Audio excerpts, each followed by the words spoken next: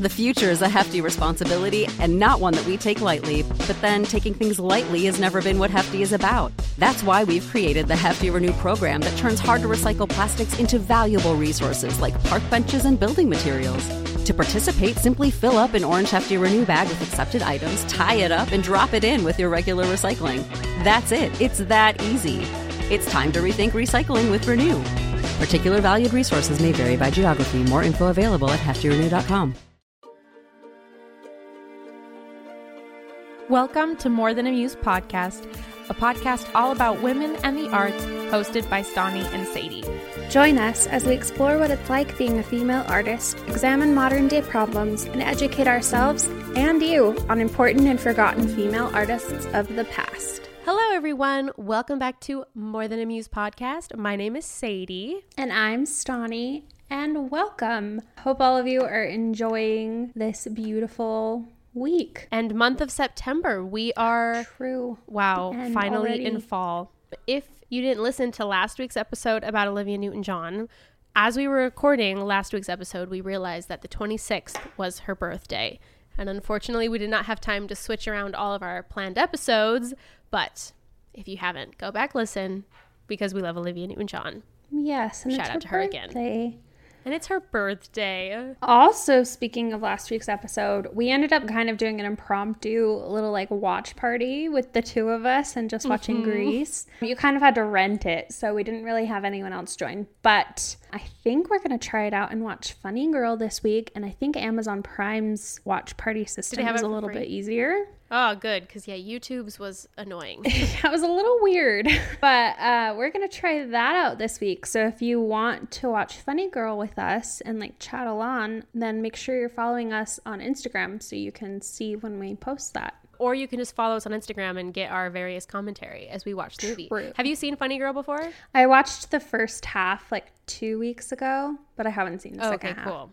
I know that it has a sad I've never ending. seen it. Oh, I remember. Yes, we've talked about it. Yeah. You didn't want to finish because of the sad ending, which, you know, fair. Absolutely fair. Very fair. And also, I guess you would know if you clicked on the title. But we're talking about Fanny Brice, both the original person and then the show Funny Girl. We're going to give a little bit of historical context. And then for the second part of our episode, we are actually bringing on a old friend of ours from high school who actually has a podcast of her own to give us some commentary and thoughts on the current drama in the current world of Broadway. With, if you're on TikTok at all, if you're vaguely familiar, I guess, of the world of Broadway, or just Leah Michelle, or I don't know, really at this point, if you're like vaguely familiar with meme culture, I think you're aware of like a bit at least of the controversy going on. And so I'm sure even if you have no idea what's going on, you've seen something about Leah Michelle, Beanie Feldstein, and Funny Girl, you know, happening right now.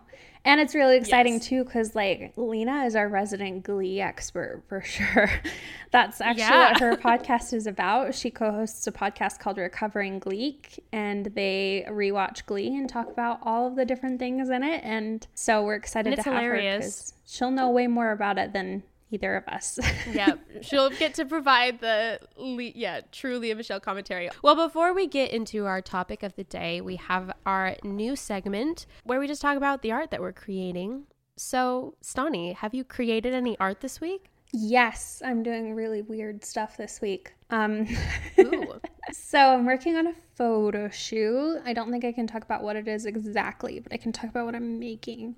And I am creating a Christmas scene out of foam with trees and lots of glue and tons of styrofoam. And I don't have anywhere to do it at home, and I don't really have anywhere at work, so I'm doing it on my desk. And nice. That was you're gonna today. Like make a little Christmas village. Yes. Yeah. And yeah, there's pine trees and little animals and styrofoam all over my desk, and it's been fun.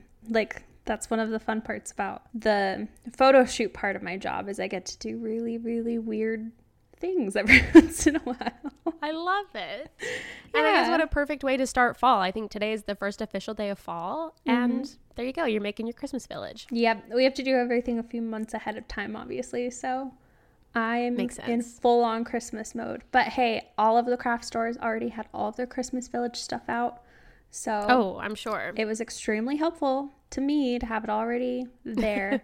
You're like, thank you. This is who they're doing it for. And then we're doing the photo shoot really quick. It's going to be next week. So that's kind of going to be my whole week. I'm going to be making a Christmas scene out of foam. Yeah. And then I love it. Yeah, taking pictures of it next week. So it's been exciting. It's been kind of a fun, unusual little week for me.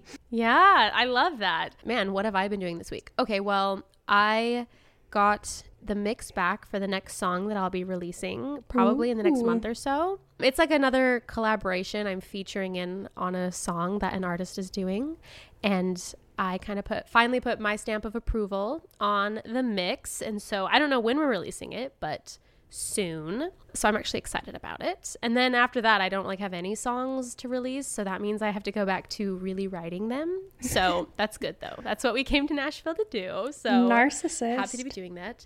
Hey, listen, yes. Beyond that though, I am singing at a writer's round on Sunday.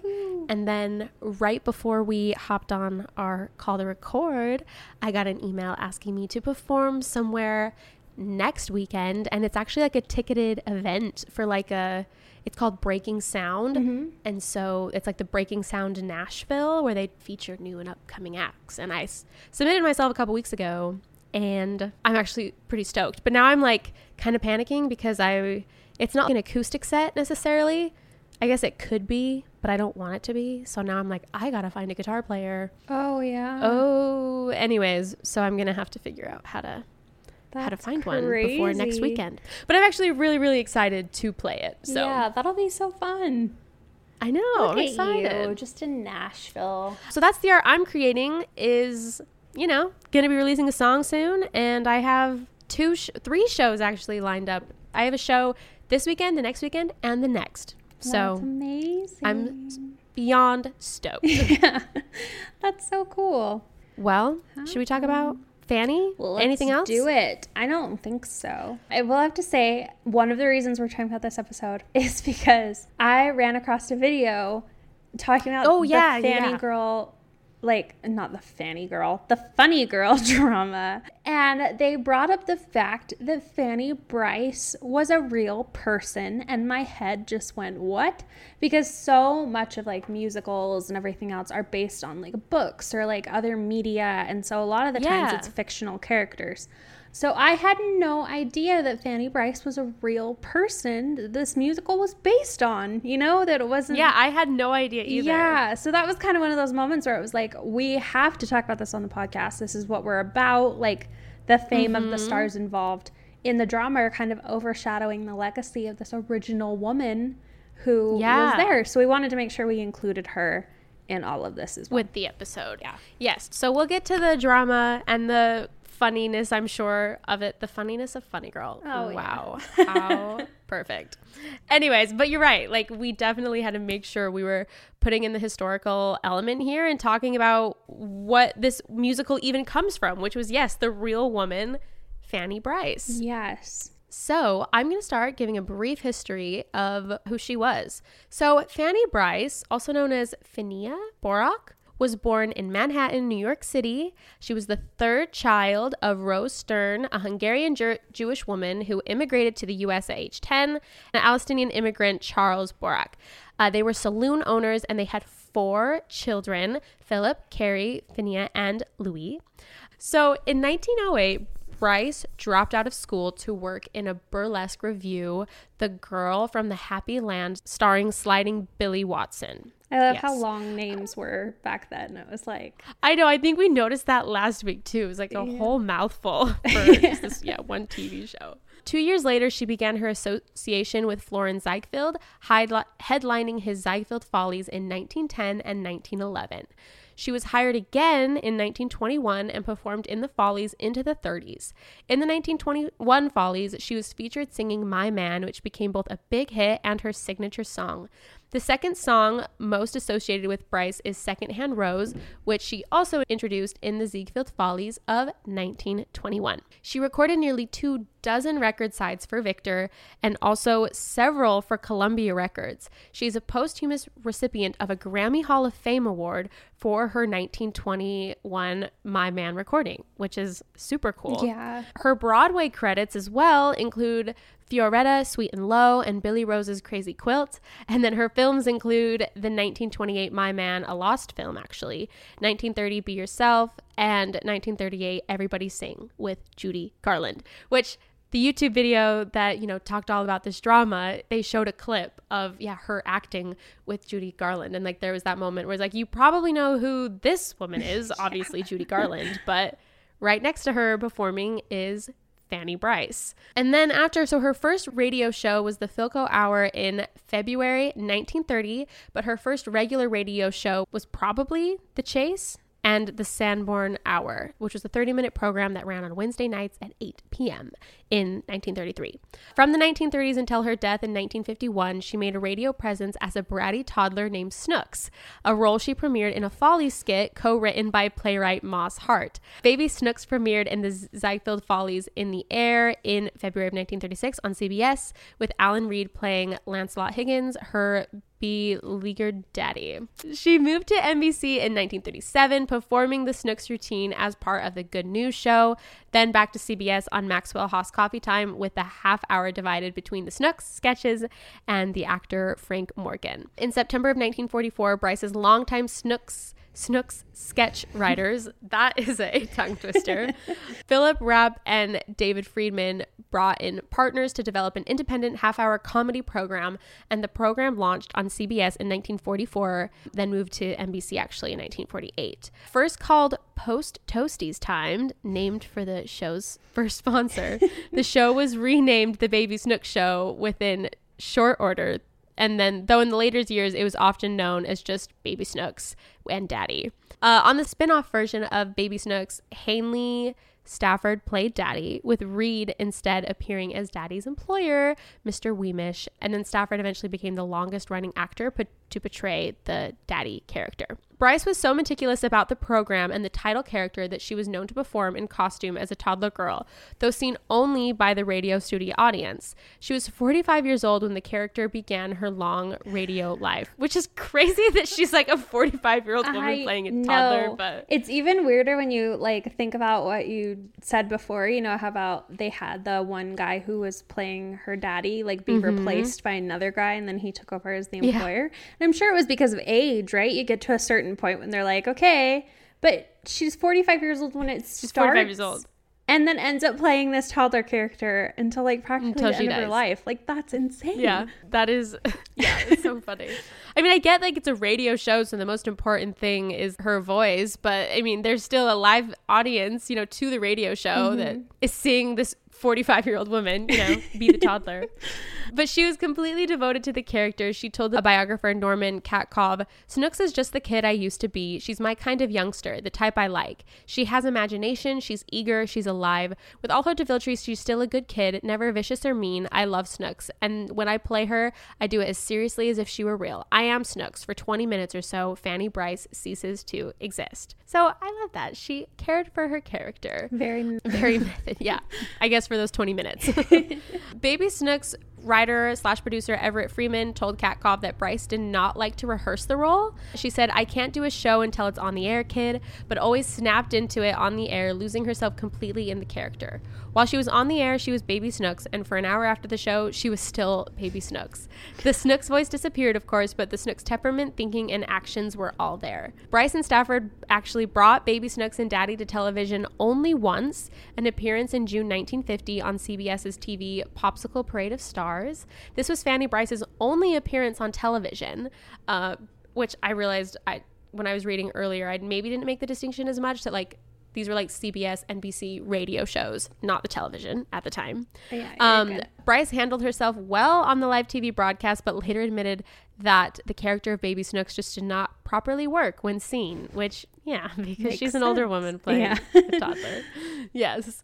But she returned with Stafford and the Snooks character to the safety of radio for her next appearance on Tallulah Bankhead's big budget, a large-scale radio variety show, The Big Show, in November 1950, sharing the bill with Groucho Marx and Jane Powell. In one routine, Snooks asked Bankhead for advice on becoming an actress, despite Daddy's insistence that Snooks has no acting talent, which, I mean... Yes. That's really funny. So a brief thing about her personal life. So she had a short-lived marriage in her late teens to early 20s to a local barber, Frank White, who she met in 1910 in Massachusetts when she was touring in College Girl. They were married for only 3 years. Her second husband was a professional gambler, Julius W. Nicky Arnstein. Before their marriage, he served 14 months in Sing Sing for wiretapping. Oh, gosh. What? Is Sing Sing a jail? Yeah. Oh. Have you ever seen Breakfast at Tiffany's? Yeah, but I guess I didn't make the connection. Yeah, there's this point in Breakfast at Tiffany's where she says she's going to Sing Sing to visit her friend, and they end up going to jail. Oh. Like, it was like the jail in New York, I think. In New York City. Oh, well, there we go. Yeah. Well, she visited him in prison every week. In 1918, they were married after living together for 6 years. But then in 1924, Arnstein was charged in Wall Street bond theft. Fanny Brice insisted on his innocence and funded his legal defenses at great expense. Arnstein was convicted and sentenced to the federal penitentiary at Leavenworth, where he served for 3 years. But then, released in 1927, Arnstein disappeared from Fanny's life and those of his children. Reluctantly, Brice divorced him, which is good, September 17th in 1927, soon after his release. They had 2 children together, Frances and William, who became an artist using his mother's surname, which is cool. Frances and William, wait. Frances is a girl. William cool. Frances and William became the artist. Mm-hmm. Cool. But then she married songwriter and stage producer Billy Rose in 1921, appeared in his revue Crazy Quilts, which I mentioned. And then their marriage failed, and she sued Rose for divorce in 1938. 6 months after her Big Show appearance on May 29th, 1951, she died at the Cedars of Lebanon Hospital in Hollywood from a cerebral hemorrhage when she was 59 years old. Mm-hmm. The May 29th, 1951 episode of The Baby Snooks Show was broadcast as a memorial to Brice, who created the Bradish toddler. Crowned by Hanley Stafford's brief on-air eulogy, we have lost a very real, a very warm, a very wonderful woman. Anyways, so there is the brief, overview of the life of Fanny Brice. I had never heard of Baby Snooks, but I mean, obviously, it was a full-on character that was very, very successful. And, probably one of the biggest stars in radio in the 1930s. So that's amazing. And I think the Everybody Sings show she did with Judy Garland was also with Baby Snooks, wasn't it? Oh, was it? I didn't know that. I think so. I think in the video we watched of her like singing with Judy Garland, I think she had like pigtails and was like playing along. Oh, cool. Because I think that was her one film appearance. Well, that's amazing. But yeah, so like beloved enough to end up in a sing-along show with Judy Garland. Yeah, absolutely. I would recommend everyone to look up the Baby Snooks character and just like watch a short video of her doing it. It's like not really what you would expect at all. Well, should we talk about Funny Girl? Yeah, I'm excited. Awesome. Okay, so first off, this show has so much drama in it from the very beginning of its inception that this whole conundrum that they're having now should not be a surprise. It's literally the show's history. It's almost like this show is meant for this kind of drama. Yes. You know how like they talk about how Macbeth is always cursed in the theater? Yeah. And it has like this curse that follows it. I don't even know exactly what the curse of Macbeth is, but like... Yes, but I've totally heard it. And it's like this... There's like a superstition of like you don't say the word Macbeth in the theater or something like that. Yeah, right? Because it's like, yeah, exactly. And that's why they do the whole break a leg instead of, like the theater is very superstitious. And yes. I feel like Funny Girl is one of those shows that people should be a little bit more superstitious of because holy crap. I mean, it did take a long time for this revival to happen. Maybe they were skeptical of it for a good reason. Maybe they should have continued to be. Anyway, okay. We'll go into it. Okay, so like you talked about, Fanny and Nicky Arnstein had 2 children, Frances, their daughter, and William, their son. Their daughter, Frances, actually ended up marrying a film producer named Ray Stark, and he's the one who actually went on to produce the stage musical A Funny Girl, loosely based on the life of his mother-in-law, as well as the follow-up film named Funny Lady, which I've never seen. I don't know anything about it. Yeah, I've never heard of that. Yeah, so he didn't produce the actual film A Funny Girl starring Barbra Streisand, but he did do the original stage musical starring Barbra Streisand. So, but yeah, the plot is obviously semi-biographical. It focuses mainly on the relationship between Fanny and Nicky Arnstein. That's why in Rain in My Parade, she says like, Mr. Arnstein, here I am. You know? Oh, okay. That yeah, makes sense. it's all about their little stormy relationship because he's a gambler. And then I think it focuses mainly on her stage performances. So not Baby Snooks, but the stuff she did with the Ziegfeld Follies. Okay, yes. Yeah, like lots of her singing and comedy and everything with the Ziegfelds. So he actually commissioned a authorized biography of Fanny Brice based on these taped recollections she had dictated. So I'm assuming she had like had this recorded diary almost, which makes sense if you're on a radio show, right? You're going to do your diary by voice. But he was really upset with the result. It was this book called The Fabulous Fanny, and he ended up paying the author $500,000 to stop its production. Wow. Oh, so he hated it. Yes. Oh, actually not $500,000. Sorry, 50,000. But still, that's a lot. 50,000 is a lot of money. I accidentally added one extra zero there, but I was gonna say that is insanity. But I mean, still, 50,000 is a lot of money. $50,000. So then he turned to a man named Ben Hecht and actually asked him to do a screenplay for a biopic film, like completely going in opposite direction. He didn't like his attempt either. And then he didn't like the attempt of 10 other writers. I mean, I appreciate his care to make sure it's being done right, at least. I guess, but goodness gracious. So then finally, there was the screenplay that came forward written by Isabel Lennart called My Man. And he was like, okay, let's do this one. Columbia Pictures also signed on. And they offered him $400,000 and a percentage of the rights to produce this film. And then they were kind of looking at some different actresses, including Mary Martin, who's known for like her leading roles in Roger and Hammerstein stage productions. Okay. So obviously she's been in a lot of musicals, a lot of stuff like that. She read the screenplay and then ended up contacting him and saying, you should make this a stage musical. Oh. And so they reached out to Jewel Stein and Stephen Sondheim for the score. And Sondheim told Stein, I don't want to do The Life of Fanny Brice with Mary Martin. She's not Jewish. You need someone ethnic for the part. Which I feel like is pretty fair, you know? Like, yeah, the original Fanny Brice was very Jewish, and it was a big part of her culture and her success. And so Stephen Sondheim, another Jewish man, said, I don't want to do this with a non-Jewish actress. So obviously Mary Martin lost interest in the project and backed out, but the idea moved forward from then on of it being more of a stage musical rather than a screenplay. So they passed the screenplay off to another actress named Anne Bancroft, and she agreed to play Brice if she could handle the score. And so they suggested that Jewel Stein collaborate with Dorothy Fields, who is credited for writing over 400 Broadway songs. She actually seems super fascinating, and we should probably do an episode on her. That's what I was just gonna say. Like, episode right there. Yeah, she's like this major Broadway songwriter that doesn't like get like over 400. Cool. It's crazy. Well, yeah, future episode coming soon. Yes, but Jewel Stein didn't want to work with her. So, well, okay. So we love, okay. Yeah. So then Stein went to Palm Beach, Florida and composed music he thought Bancroft would be able to sing. While he was there, he met Bob Merrill. He played 5 melodies that he had written for him.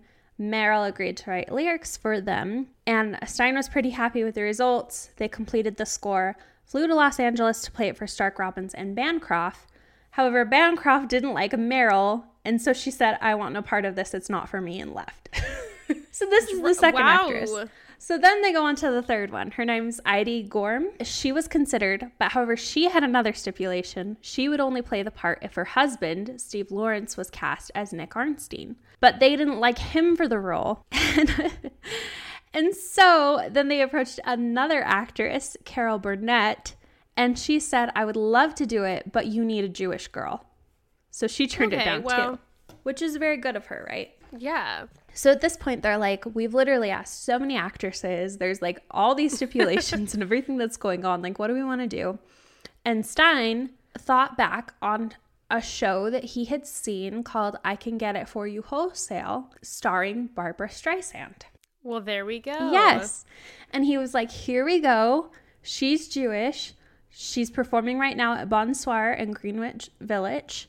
And so they urged Robbins to come and see her. He was impressed. They asked her to audition. And then she came and auditioned. And Stein actually said later that she looked awful. All of her clothes were out of thrift shops. And Fanny's daughter was staring at her with this obvious distaste. But because of her voice, Stark ended up hiring her on the spot. Amazing. Yeah. So, because the drama couldn't end there, Robbins had an argument with the book writer, Lennart, and told Stark he wanted her replaced because he thought she was not capable of adapting the screenplay into a book for the stage musical. Stark refused to do that. He wanted to stick with Lennart, and so Robbins quit the project, which meant that Funny Girl actually got shelved for a while, and Stein moved on to different projects for a while. And then Merrick signed Bob Fosse to direct Funny Girl, and they began to work on it again. And then Fosse quit, and the show went into limbo again for another several months. Wow. You're right. Like, thing after thing, people get it together. And then they tried to hire another production assistant.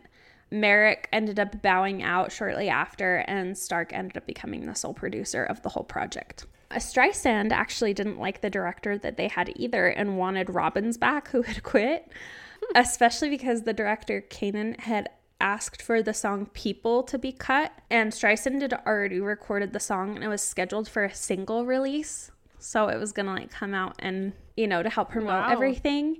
And Meryl was like, no, it has to be in the show because it's the greatest thing she'd ever done. And so they kept it, but Kanan agreed to it only if the audience liked it. But of course, by the time the show opened, people had already heard it because it was her single. Yeah. And so they applauded it during the overture. Like, duh. So it was kind of a weird stipulation that he had. But I guess he was like so hell-bent of like, they will not like this. I will prove you wrong. And then it's like, well, they did. Yes. So. Like, really, really weird. They continued to have issues with the script and the score all throughout the whole production and performing of the show, to be honest. Funny Girl opened at the Schubert Theater in Boston, and it ended up being too long, even though they'd already cut 30 minutes from it. Wow. Yes. And so they had to cut it again. They had to cut another 30 minutes before the show moved to Philadelphia. And the critics really loved Streisand, of course, but they really disliked the show.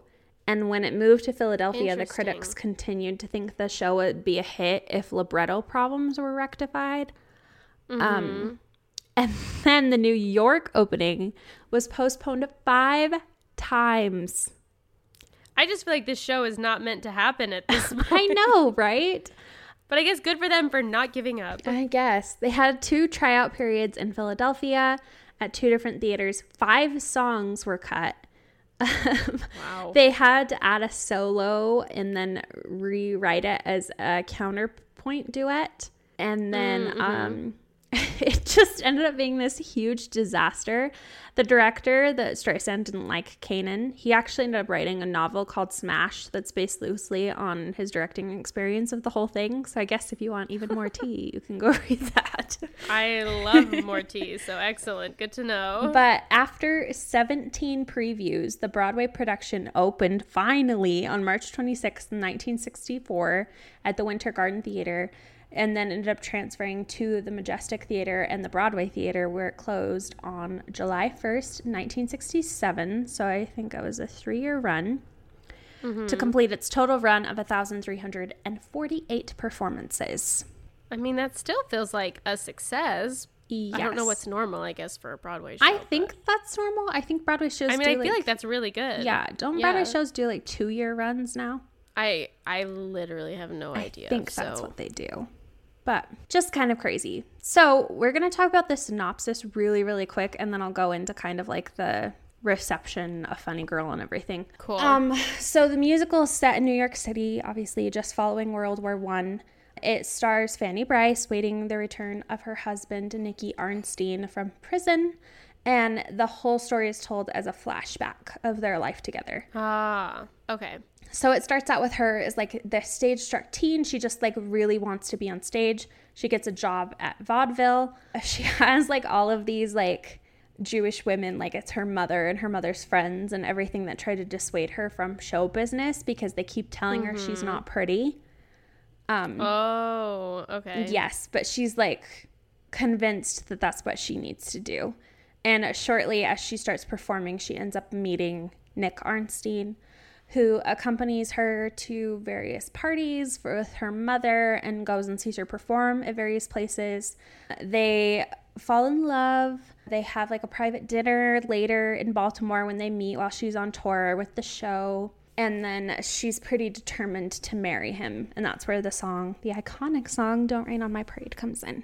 Oh, I had no idea that that was like a love song, I guess. Yeah. It's basically her being like, I'm going to marry you regardless of what your past is like and anything else that's going on. I totally thought Mr. Arnstein was like a radio guy or something who was like getting in her way. Right, it does kind of sound like that too. I always thought that's what it was. But yeah, it's her just being like, I'm yours. Like, here I am. I'm going to marry him. Yeah. Okay. Well, that's cute. So that's Act 1. And then in Act 2, they marry. They move into a mansion. She's become a major star. I'm a little bit less familiar with this, so sorry. Nick continues to have problems with gambling. And so he's trying to get Ziegfeld, who, you know, is the producer of Fanny's shows, of investing. Fanny insists on investing her own money in his different endeavors. It fails. They start losing their money. Fanny tries to make light of it and like use her humor. And then Nick gets involved in the shady bond deal and gets arrested for embezzlement. And then it flashes forward to the beginning again, where Fanny is waiting for Nick to arrive, has time to reflect on her situation. He arrives. And he basically tells her, like, you're too good for me. We can't be together. And that's how it ends. Wow, that is a sad ending. Yeah, which I mean is kind of what happened in real life. But still, like, yeah. I don't know. They could have made it happier, I guess. It's also kind of interesting that as, like, a biography, he basically, like, glazed over the entire Baby Snooks of it all. Well, that's what I was thinking. Like, okay, if this is meant to be a drama, yeah, it sounds like they did, you know, focus on the right thing. But if it is meant as a biography, then, like, where's like her biggest success in all of this? It's not in there at all. So Weird. It's really interesting. They really focus on the Ziegfeld follies of it all, which I'm sure is, like, more fun. It's very more show business. But still, like, this radio show and everything, like, that was her major success. So yeah, just kind of crazy. Yeah, it also doesn't talk about either of the other 2 marriages that she went through in her life, but whatever. For the plot. I guess this one was maybe, the love of her life, or the one she loved the most. Barbra Streisand actually was only in 2 productions of it. She was in the original Broadway show and then the West End production as well. And the rest of them, I think, were like slightly off Broadway, and so most of them had other casts, which is funny because for the most part I feel like people have been like, Barbra Streisand's the only one who's ever been Funny Girl until now, and who's only been exactly. When I was like, no, true. That was never how it was. It had other people. Streisand's label, Columbia Records, actually declined to produce the cast album, and so Capitol Records released it. And I think this might be true of a lot of Broadway shows, which is kind of sad. But the music was just much better than the show itself. Yeah. And like the music is truly incredible. Yeah. Don't Rain on My Parade. That's just a great song. And the rest of the songs like truly are phenomenal, especially with Streisand. Like she has such humor and like vocal range and like capabilities of it. It's incredible. So, of course, the album peaked at number 2 on the Billboard 200 and it achieved gold record status, and then went on to be issued as a CD, and there's a commemorative 50th anniversary edition, you know. Yeah. And then they had like another edition come out in 2014, and then the original Broadway production received 8 nominations at the 18th Tony Awards. And the original cast recording of Funny Girl has actually been inducted into the Grammy Hall of Fame in 2004. And then, of course, the screen adaptation, which is all I've seen because I can't afford a ticket to Broadway or New York City. They paired Streisand and Omar Sharif in the role of Arnstein, and then had the whole cast for that, of course. And then the film won Streisand the Academy Award for Best Actress. And the film, which was nominated for the Academy Award for Best Picture and several other awards, was the top grossing film of 1968. Wow. Yes. So honestly, like, the music did phenomenally. And I think a lot of that is due to Streisand. We're not going to like talk a ton about her, but I'm going to very briefly just talk about her accomplishments, because I feel like she's so intertwined with Funny Girl, because Funny Girl was like the moment when she got noticed, and then her career like took off from there. So Barbara Joan Streisand was born on April 24th, 1942. She has a career that spans over 6 decades, and she actually is one of the few people who has an EGOT, which I didn't realize, but that makes sense. That's cool. Yep. And then she started performing in nightclubs and Broadway theaters. Then she did various television shows with guest appearances. Then she signed on to Columbia Records. And something that's cool, she actually insisted that she retain full artistic control and even accepted lower pay in exchange for that. Wow. And that continued through the rest of her career. Her debut album, the Barbra Streisand album, won the Grammy Award for Album of the Year. Wow. And throughout her recording career, she's topped the US Billboard 200 chart with 11 albums, which is a record for a woman. I don't think anyone's done that since. And then also achieved 5 #1 singles on the US Billboard Hot 100. The first film starring role she did was Funny Girl, which kind of put her on the map because she won the Academy Award for Best Actress in it.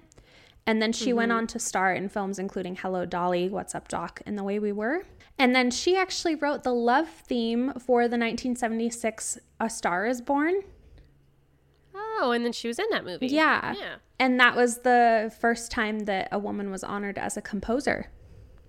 That's cool. And then there was a film called Yentl in 1983, where she was the first woman to write, produce, direct, and star in a major studio film.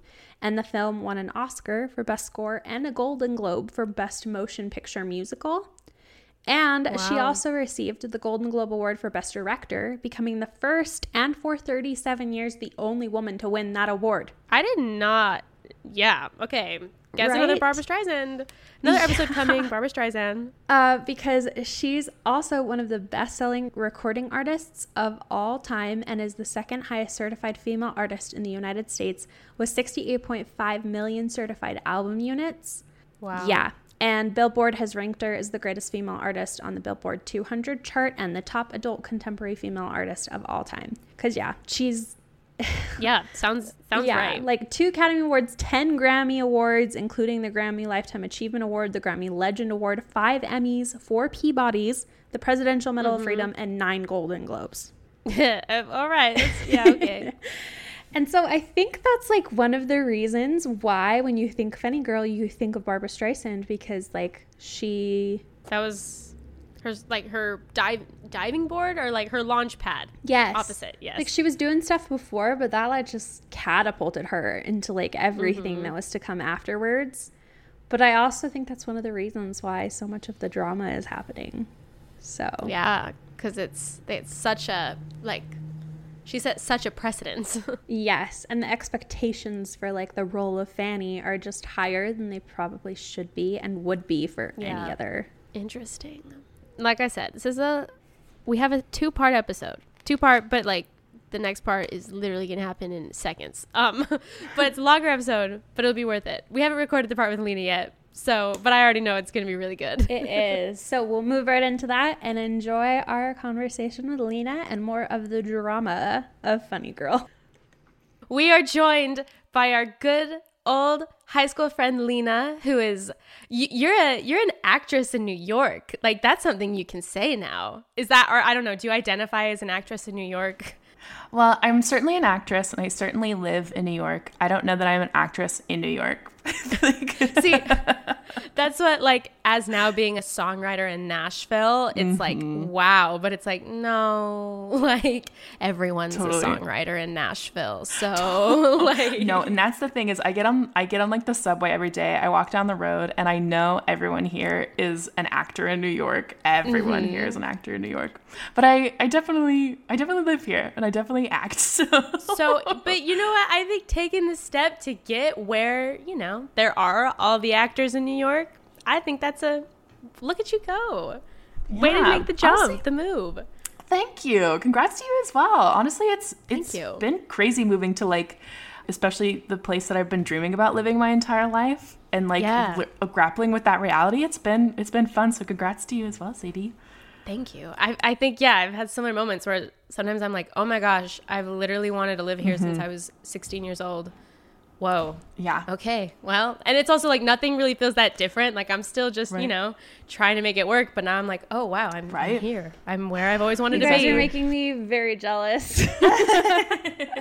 It's fine. I'll just stare at my mountains and clean air. And it'll be fine. Literally, no, I miss Utah so much, you guys. Like all I do is like I watch. I miss it so much more than I thought I ever would. I have never, like, even growing up there, I never, like, had a fondness for Utah. I was just like, Utah. And then literally, like, I was watching, like, a movie, like, Power of the Dog on Netflix, which is, like, in Wyoming. It is, like, vaguely Western. And I was like, I miss the West so much. I'm going to die. And, like, I talk about Utah to people like it is the Garden of Eden. I just think it is, like, the most special place on earth. And especially, like, the mountains. I'm like, if I don't get back there now, I'm gonna cry. I love Utah so much. I miss it. It is stunning. I agree. I didn't realize the mountains, how much I miss them, but like now every time I'm like, oh, Utah's beautiful, isn't it? I'm like, yes, we have mountains in our backyard. Like, how does anyone know which direction they're facing without mountains?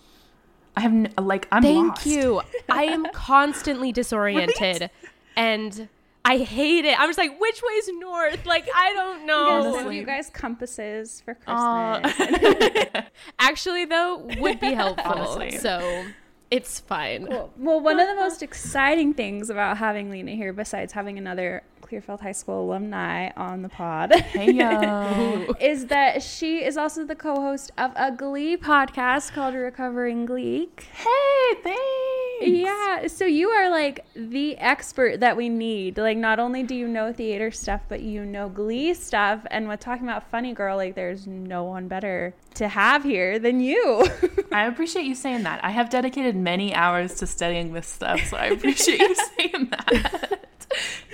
First off, you've seen Funny Girl, and I want to just know. I'm being selfish. I don't want to talk about anything else first. I want to know, because you saw it with Beanie Feldstein, right? Yeah. Yes. Beanie Feldstein. Thank you. What did you think? What are your overall thoughts on Funny Girl? So in its current state, I'll tell you.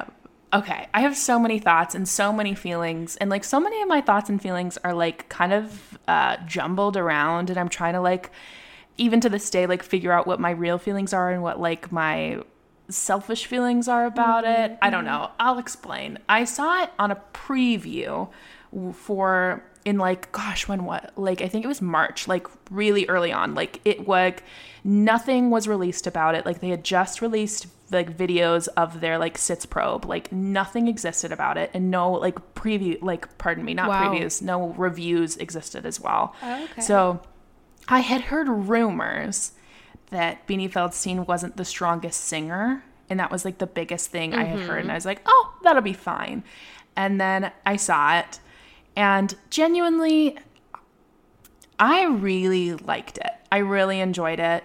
I enjoyed it in a lot of ways. She is certainly not the strongest singer on earth, but like I felt like she was so much more. Like she was like really like there's this line in there about Fanny that like she reminds you of your grandma because like you just immediately like see her and you trust her. Like there's something about that. And I got that vibe from her. Like she like was really funny, and she like had a lot of love in her, and like I felt like really spoke to at least my understanding of like Fanny Brice as like a role in musical theater.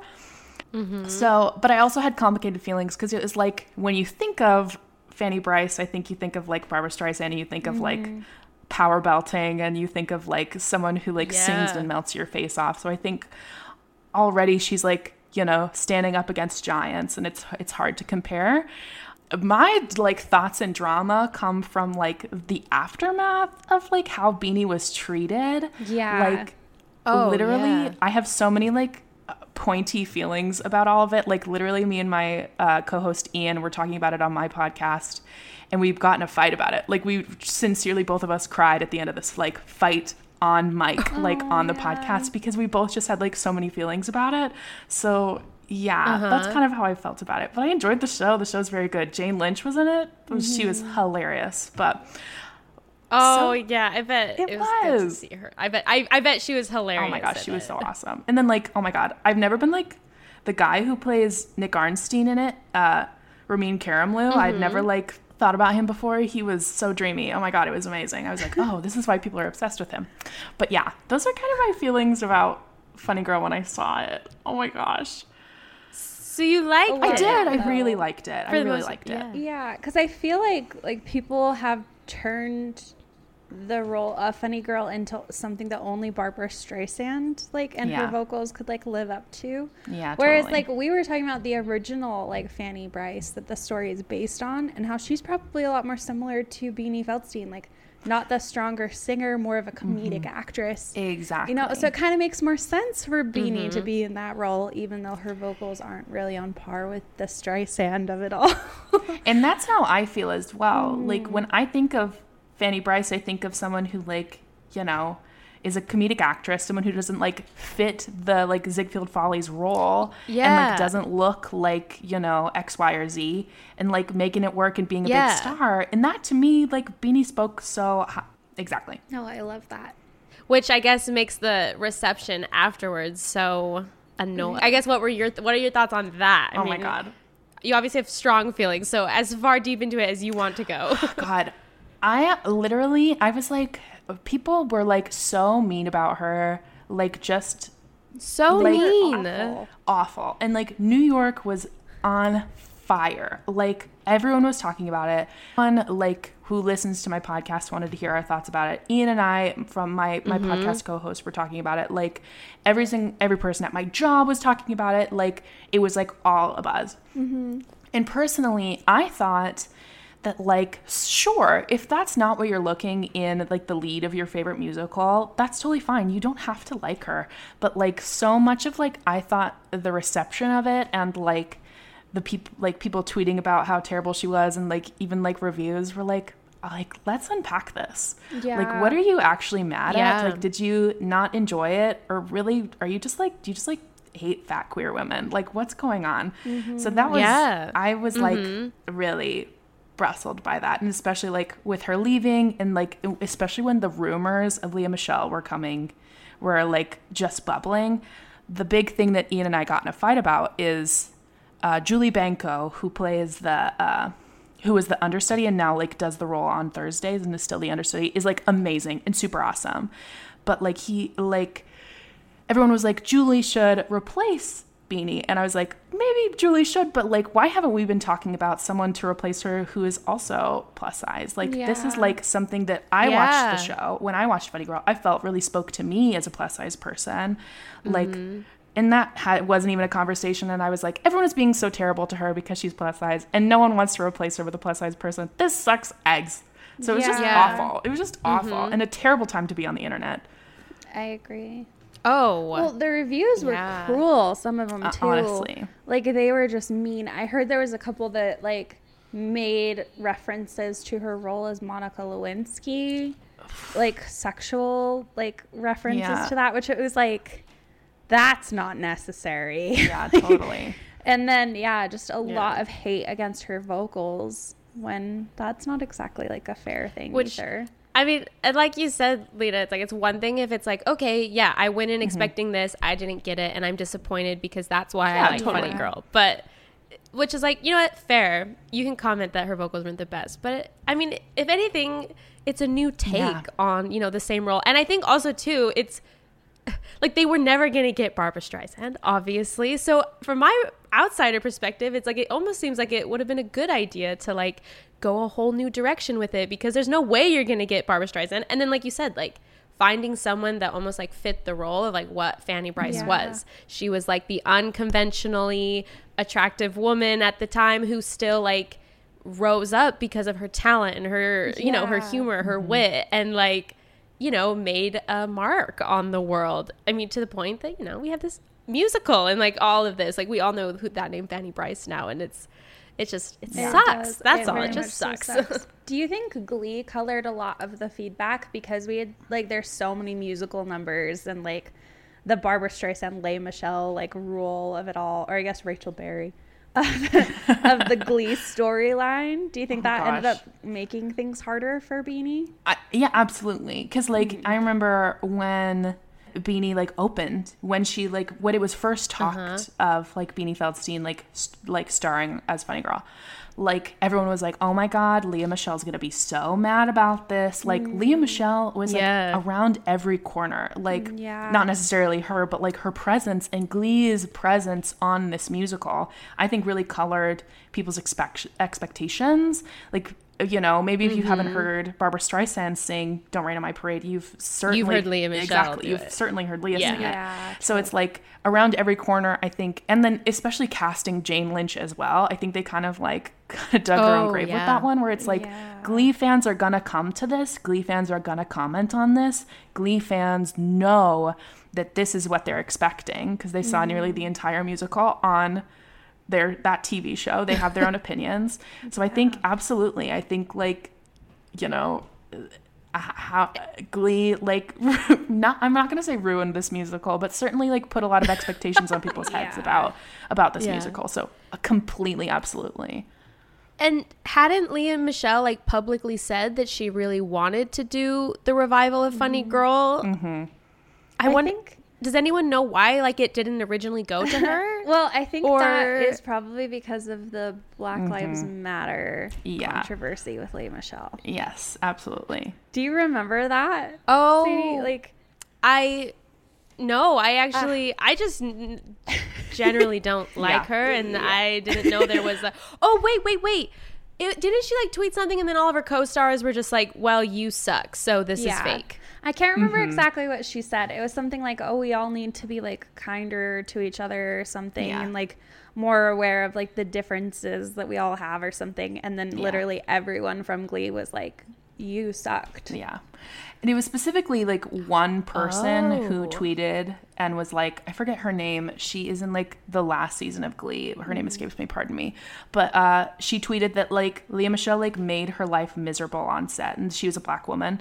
And she like Lea Michele like she said that one time Lea Michele said that she was like gonna shit in her wig, quote unquote, and like would bully her on set, and like specifically like really racially like motivated bullying, especially like, so she came out and said that, and then a lot of the co-stars of Glee like favorited it and like sent gifts in response as if like, you know, confirming that they like had seen it. So that kind of happened, and I think that really like, you know, all of that came out and was like kind of tarnished Lea Michele's reputation, you know? Yeah. So then it's crazy that it's now she's got it. So it's like, oh, that didn't matter because the internet wanted her to have this. So what are your thoughts that now she has it? What is your opinion? Oh my God. What are my thoughts? Or I guess, I don't know. What are your general thoughts on Lea Michele? Like, how do you feel about her? Yeah. I believe the cast members who have come forward and said like that she is, you know, a tyrant to be around on set, and especially like, you know, a lot of her bullying was like racially motivated, and that's like, you know, completely unacceptable. And especially like just in general, like she was terrible to work with on set. Like there are so many accounts of her. I mean, so many accounts. So who knows what's like, you know, confirmed, but like so many accounts of her like truly bullying people off of the set, and like, you know, people have like lost roles, and like not necessarily lost roles, but like, you know, roles have been cut down because she didn't get along with them. That's the rumor. Like she just like was a tyrant to be around on set. And I think personally, it was a good thing they didn't cast her in the Funny Girl revival, and then like to turn around and like, because they were losing money and they were looking so hard for like this redemption because of Beanie and like everything that happened there, and they were like, let's just do like the lowest hanging fruit we can to get people to come. And it was her. And unfortunately it's like completely worked for them. Everyone I know like has seen it. Everyone I know, like I see like bootlegs all the time of it online. I think it's like to me, I don't think it's a good thing. But also, like, I'm not in the theater business, and I'm not concerned with the money that they're making, but I don't know. I don't know. It definitely feels a little bit like a cash grab. Like, they're Completely. like, oh, we're not making enough money off of Beanie. Let's just bring in Leah and we'll raise the prices. Because didn't the prices shoot up from, like, a couple hundred to, like, now it's over $1,000. Oh yeah. And that's the thing with Broadway tickets is they fluctuate with, like, how in demand they are. Like, like, you can't get tickets for that stuff. What's so interesting to me, though, is, like, it seems that it's almost like turning the general public opinion on Lea Michele. Honestly. Of, like, almost like when she didn't get the role, I saw so many people on Twitter, like, that's how I was even aware of this at all, is just people were tweeting about, I mean, granted, some of the things people were tweeting were hilarious, of, like, her disappointment of, like, not getting Funny Girl. But I just feel like it's making people be like, oh, yeah, she sucks and she is this way. But she's just so good that she deserves it anyways. Yeah. And I feel like it's, like, the general, like I said, totally agree. The public opinion seems to be, like, now on her side. It feels like she's on a comeback tour. It feels like everyone loves her now. Yeah, which is so weird. I know. Well, even, like, she's been definitely leaning into it, which, I mean, I can't really blame her if you're getting that kind of opportunity. Like, I know. But have you seen, like, her TikToks too? Like, she's starting to actually have more of a social media presence and lean into the whole joke about the fact that she can't read. Honestly, good on her publicist, because it's a good choice. That is hilarious. But do you think Lea Michele can read? Oh my gosh. I know she can read.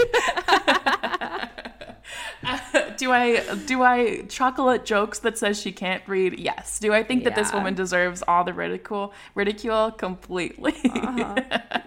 Did I watch the original, like, video online that was, like, 20 minutes long trying to, like, break down if she can read or not? Absolutely. Did I laugh my butt off? Absolutely.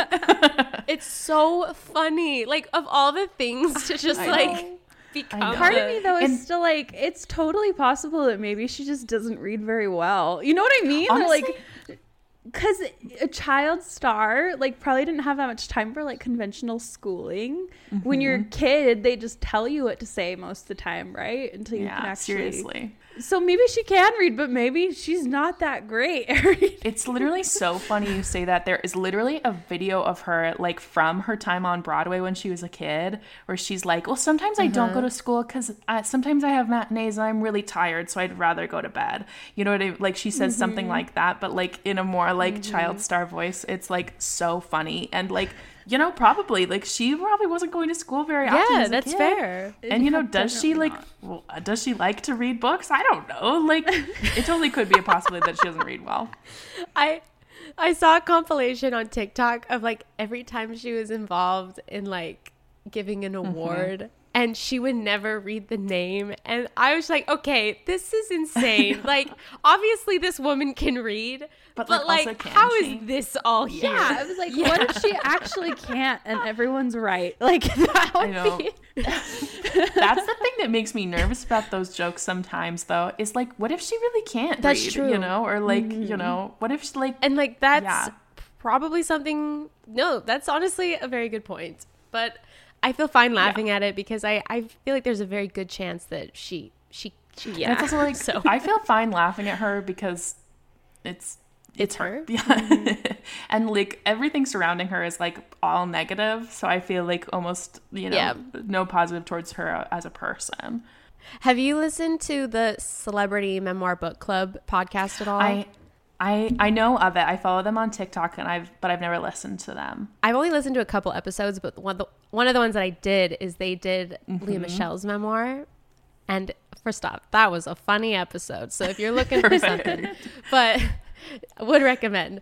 But there was, like, a part of the book, I guess, where she talks about for Rachel Berry and how she was like, and I don't know where it came from. Like, I just became Rachel Berry, even though I'm nothing like her. And, like, over and over, the hosts are like, you are Rachel Berry. Like, that is why you were able to do it. And it just made me funny. So funny. And then how many times, too, in the book, she would always be like, but I'm nothing like her. And it's like, no, you are. It's okay. You can just say that you're exactly like the same person, pretty much. Just funny.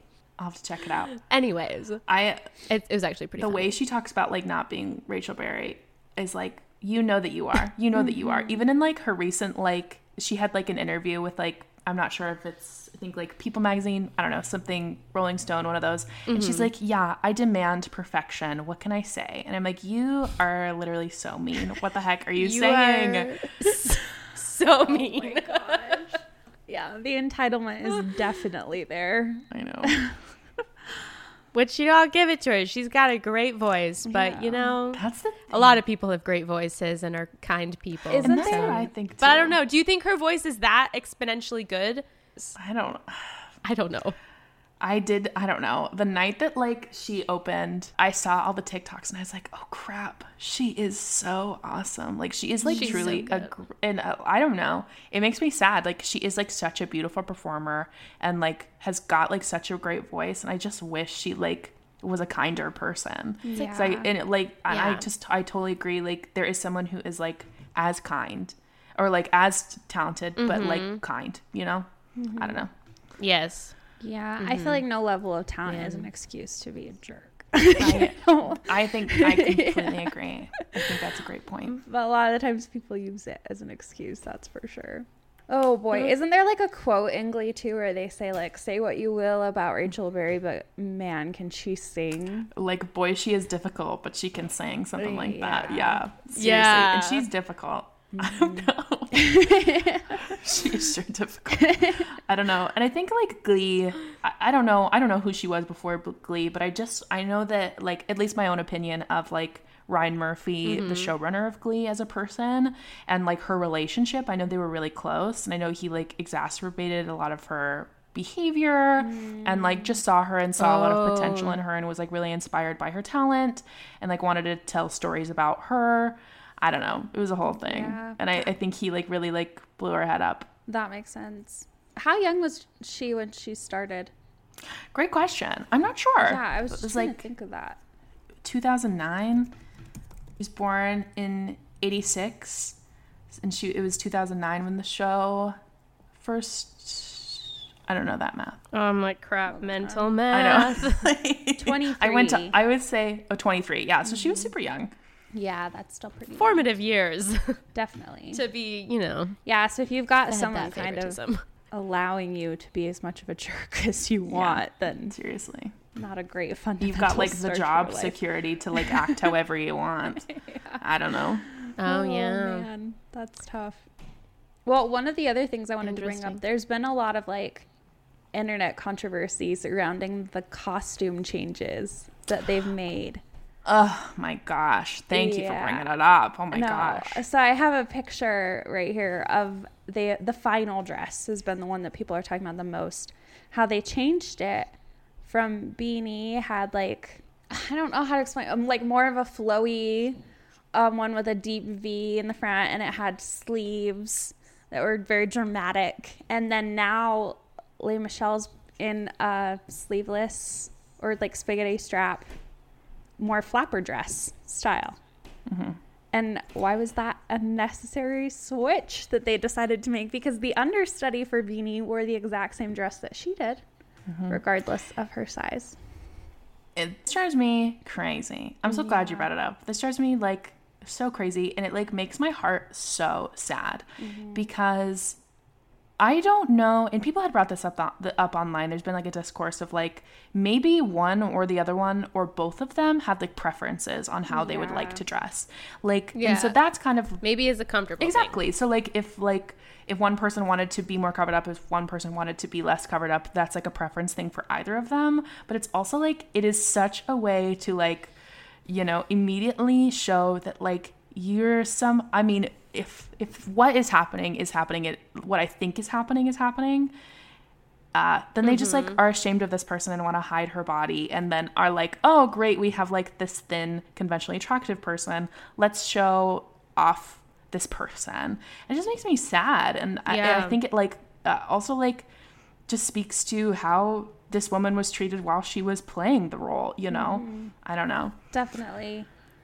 That's what I've thought a lot about, like, since, because, I'm obviously not involved in, like, the drama, but just, like, well, none of us are involved in the drama. Sorry. But, like, I pretend like, I am, but, like, I'm not, like, in the spaces where a lot of people are talking about it, but, like, doing, like, the more research for the sake of this episode, like, all I could think about was Beanie. And I'm like, how would you feel hearing, you know, first off, getting this much of a pushback against your role? And like, this was a dream for her, like to be a lead in this musical and to like be even like the more unconventional, like completely choice, I guess, you know, like what an amazing thing as an individual that I'm sure like what an opportunity for her. And then to have her just completely, you know, trashed.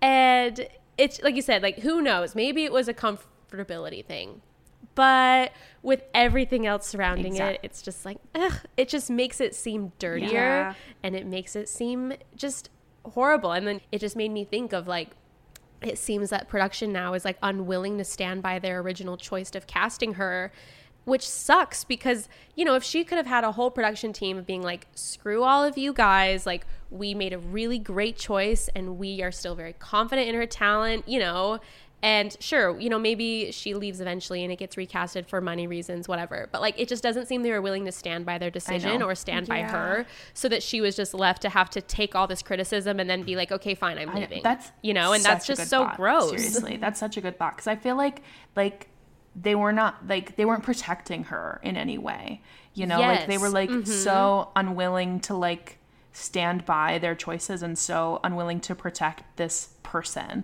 who like also is just like a young woman who like is just making her way in the world. I don't know. I don't know.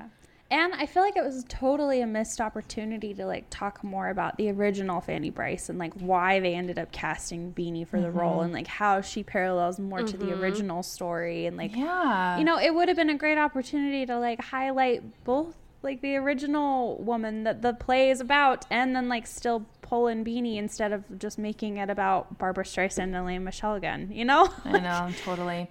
And I think like the hard thing with just this production as a whole is, I mean, usually with like a Broadway show, it's usually like sent away at first. Like it like does like a pre-Broadway run somewhere else, like in Chicago or in Washington, D.C. or somewhere else, where like they test out what works and what doesn't. They rewrote the entirety of Funny Girl to like, I don't know what you guys have talked about so far, but like good. What you guys are like they rewrote all of it. And usually that's something that you want to try out, and you want to try out your new cast in front of an audience before you put it on Broadway.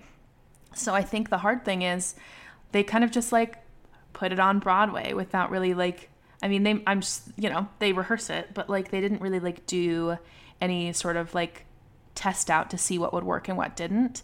So I think they were like surprised by a lot of the feedback they were getting, but it's also like they didn't really know what their show was before they put it on on the biggest stage in the world, you know? That is interesting. Did they like comment like why they did it differently this time? Like, I'm sure it was like just like post-pandemic stuff, and like they had this big name in Beanie Feldstein, and they had like Jane Lynch, and they were just like, let's get it going. Yeah, that's fair, I guess. I mean, but it sucks then that they weren't ready for, I guess, the criticism they got, and then they were just like, oh, we're gonna just hang our cast members out to dry, and good luck facing all the criticism.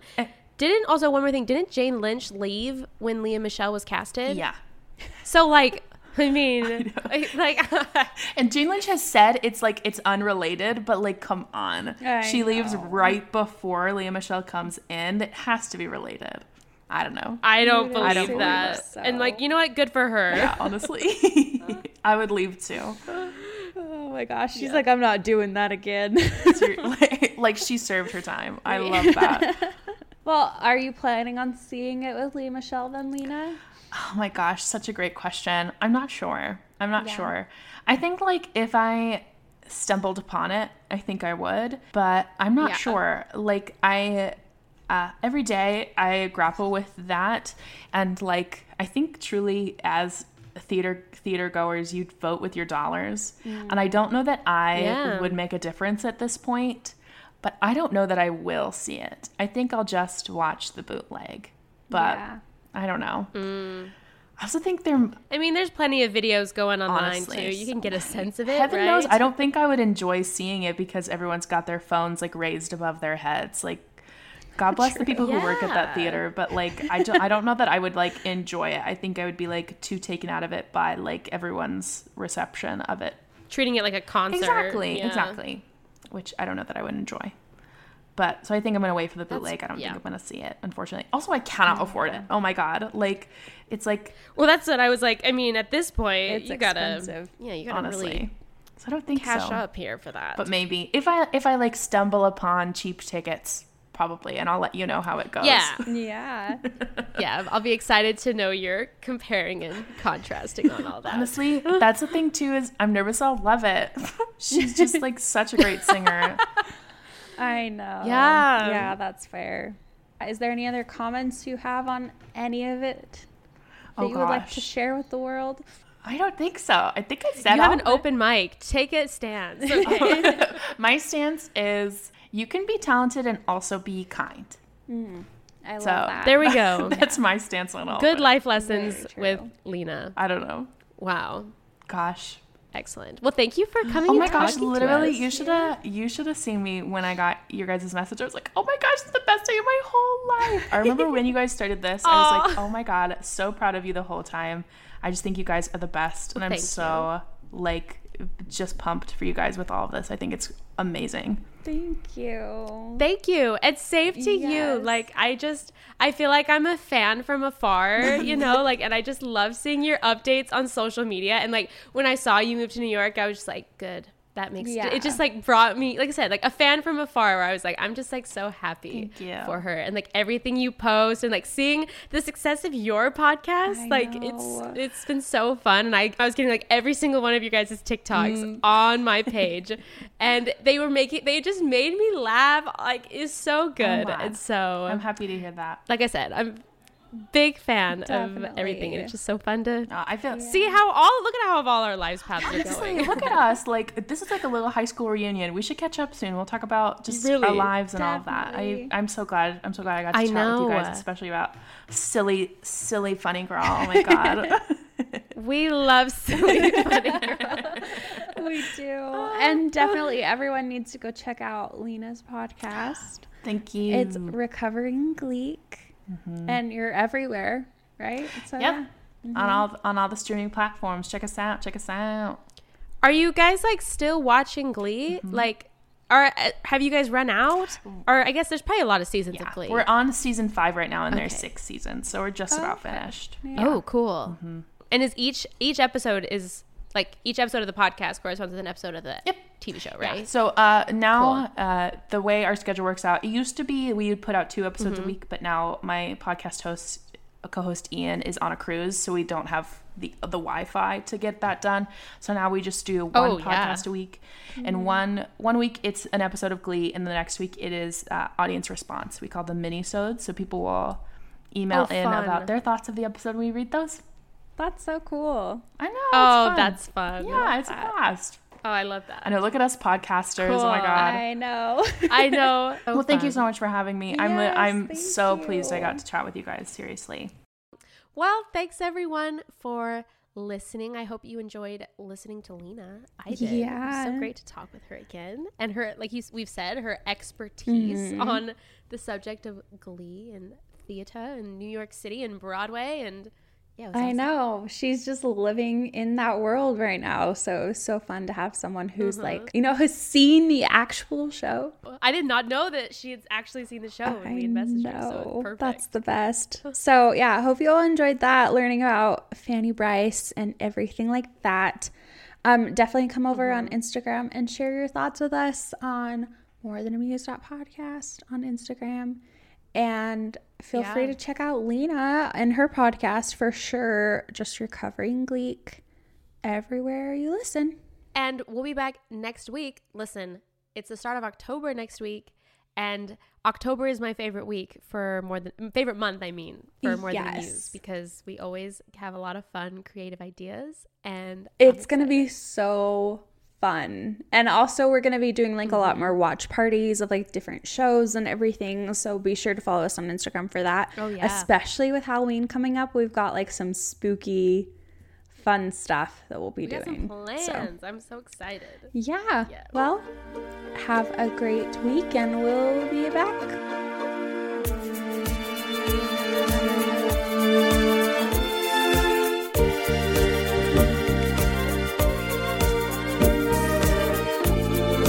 Thank you.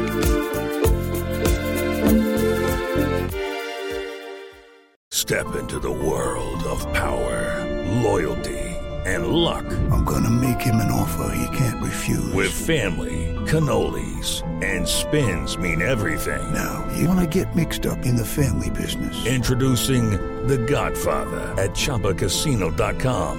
Test your luck in the shadowy world of The Godfather slot. Someday, I will call upon you to do a service for me. Play The Godfather, now at ChumbaCasino.com. Welcome to the family. No purchase necessary. VGW Group. Void where prohibited by law. 18 plus. Terms and conditions apply. Hey, podcast listener. Do you love talking about movies, music, TV, comics, and games? Then you should be listening to The Great Pop Culture Debate, back and bigger than ever for Season 9. This season, the panelists discuss the best James Bond film, the best Elton John single, the best Nickelodeon original series, the best Batman villain, and so much more. Find the show wherever you listen to podcasts, or head to greatpopculturedebate.com. More than 100 topics are already available. Subscribe today.